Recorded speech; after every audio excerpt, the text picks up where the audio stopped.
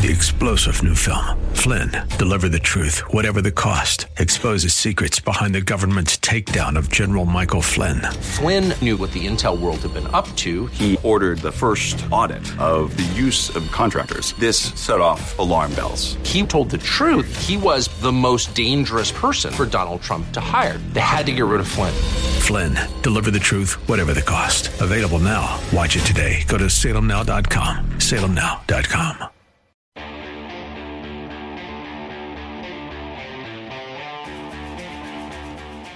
Welcome back in. Reminder, up next, Congressman Jim Jordan will be here to talk about Amazon files. More troubling information that the weaponization subpanel uncovered Monday, and we'll talk to him about that. And right now I'm taking your phone calls at 844-825-5989. We can talk about anything you want. Ukraine, Secretary Mayorkas, Israel, Ronna McDaniel, the Ohio House being in session. You might have a question for Congressman Jordan. Be glad to hear it. Ask him at the next segment. Nikki Haley, not looking good in Nevada. Actually, let me punch that up right now. With 2/3 of the vote in early this morning, by the way, Donald Trump is not on the ballot there. And she appeared to lose decisively to none of these candidates, that option on the ballot. And that's troubling for her as she seeks crucial and electoral momentum against rival Donald Trump going into her home state of South Carolina. But now projections are that she will lose that. And just as Bernie Moreno said in the Ohio race, every dollar spent from here on out really benefits the Democrats. Every money that the Koch brothers want to spend to prop up Nikki Haley, every dollar that the Jeb Bush, Mitt Romney, milquetoast Republicans want to spend to prop up Nikki Haley is money that can't go to Donald Trump, that can't support the Republican, that can't support get out to vote initiatives, that can't support. You know what they should be doing? They should be engaging massively online. That's what the liberals do very well. They should be messaging. What do you think about that? While you're dialing up, let's take a look at some local news that's a little bit troubling. 4 juveniles arrested, accused of crashing a stolen car in Delaware County. 14 boys are in police custody accused of crashing a stolen car early Tuesday morning, according to ABC 6. Deputies with the Delaware County Sheriff's Office were called to the area of Sawmill Parkway around 3:30 a.m. on Tuesday, where someone reported seeing suspects attempting to break into a car. 4 juvenile suspects were found in a stolen vehicle, which they subsequently crashed and then ran from authorities. 2 of the suspects were found shortly afterward and were arrested as deputies continued to look for the other 2. And just before 7 a.m., same day, deputies were called to a nearby neighborhood where 2 people with ski masks were seen. Authorities headed to the area, flushed the suspects out, and arrested both.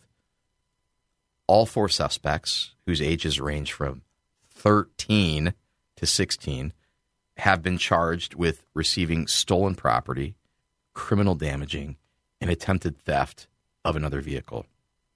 It's so many questions, 13 to 16. I mean, it's a school night, isn't it? And you're stealing a vehicle. Where are the parents? What's going on? So many questions.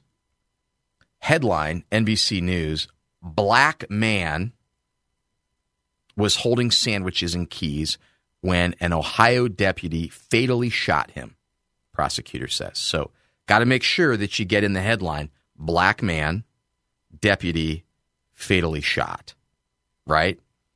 The gun, the deputy said Casey Goodson Jr. was waving when he was shot in the back multiple times, was found in the man's kitchen with the safety on, the prosecutor shared publicly for the first time.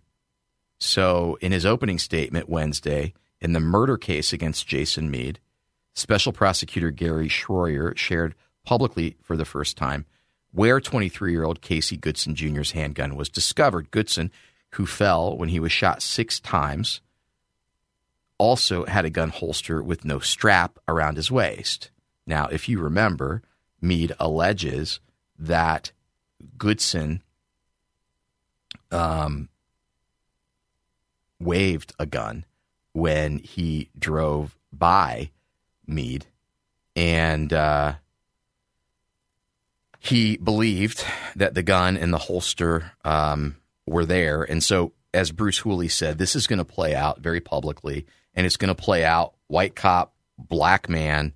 The black man had a right to own the gun, and the white officer overreacted. That's exactly what we're going to get. Roger in Columbus on the line. Question about Bernie Marino. Roger, welcome. What's on your mind? Yes. Maybe the last week or so, I've been reading and hearing stuff about Bernie Moreno supporting the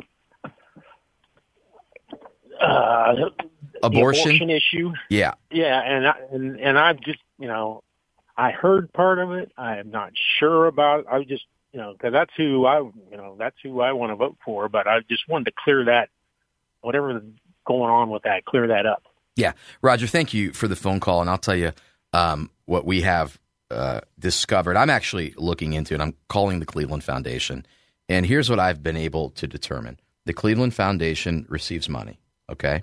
Some of that money goes into the general fund, and then some of that money goes into donor-specified funds. So I can give to the Cleveland Foundation and say, hey, go do good, or I can give to the Cleveland Foundation and say, I want this money to support the LGBTQ plus movement. I want this money to support abortion. Well, my understanding so far is, and this is what I need to clarify, is that money came in and it was donor specific. So donors said that they wanted the money to go to Planned Parenthood. Bernie Moreno was one of 15 members of the board who was later voted out unanimously, 14-0. He claims because he's a conservative, I need to touch base with the Cleveland Foundation to find out why. But he's no longer on the board. And his comment to me was this money came in. It was specific. It had to go to X, and X would be Planned Parenthood. So that is what I know so far, is that he was involved as a board member of a foundation, and that foundation did give money to Planned Parenthood. They might have given money to whatever else. I think the logical argument is if he sat on the board of the Cleveland Clinic and the Cleveland Clinic performed gender reassignment surgeries, would you say that he was in support of that?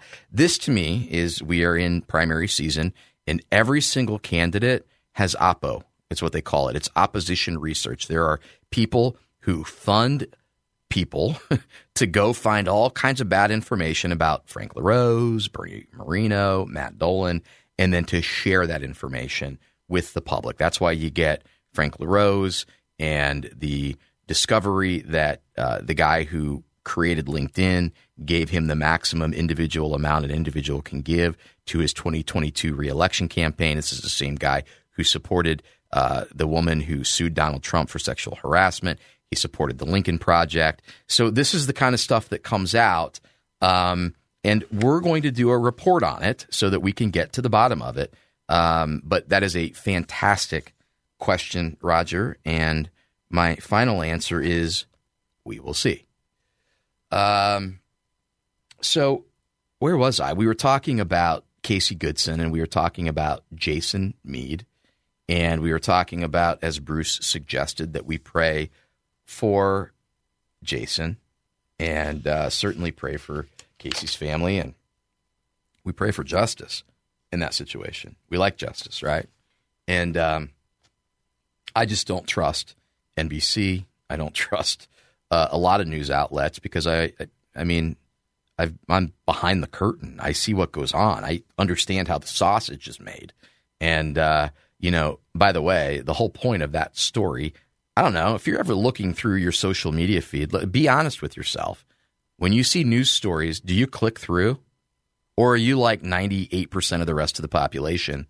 Do you read the headline and then provide commentary, even though you haven't read the article? Well, I can tell you, here's the headline. Black man was holding sandwiches and keys when an Ohio deputy fatally shot him, prosecutor says. That sounds like case closed, right? Pray for justice. And stay tuned, because up next, Congressman, Chairman of the powerful House Judiciary Committee, Jim Jordan, will be here.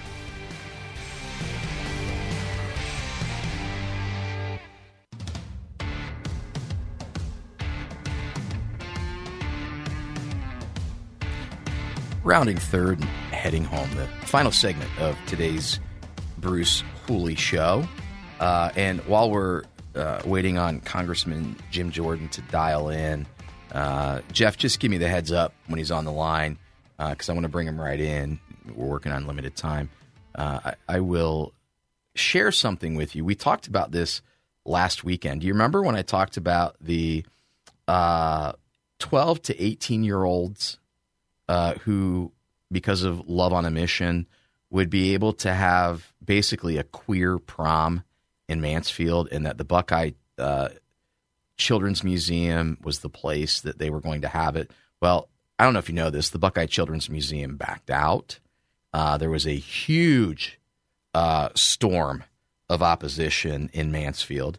And however, and by the way, what really needs to be looked into is Love on a Mission, which, hey, it sounds good. We all want love. We all have a desire to be on a mission.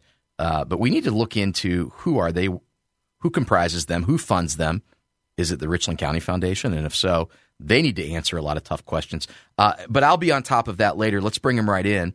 He is a congressman, chairman of the powerful Judiciary Committee, and he represents Ohio's 4th Congressional District. Congressman Jim Jordan, welcome back. How are you today, sir? Good.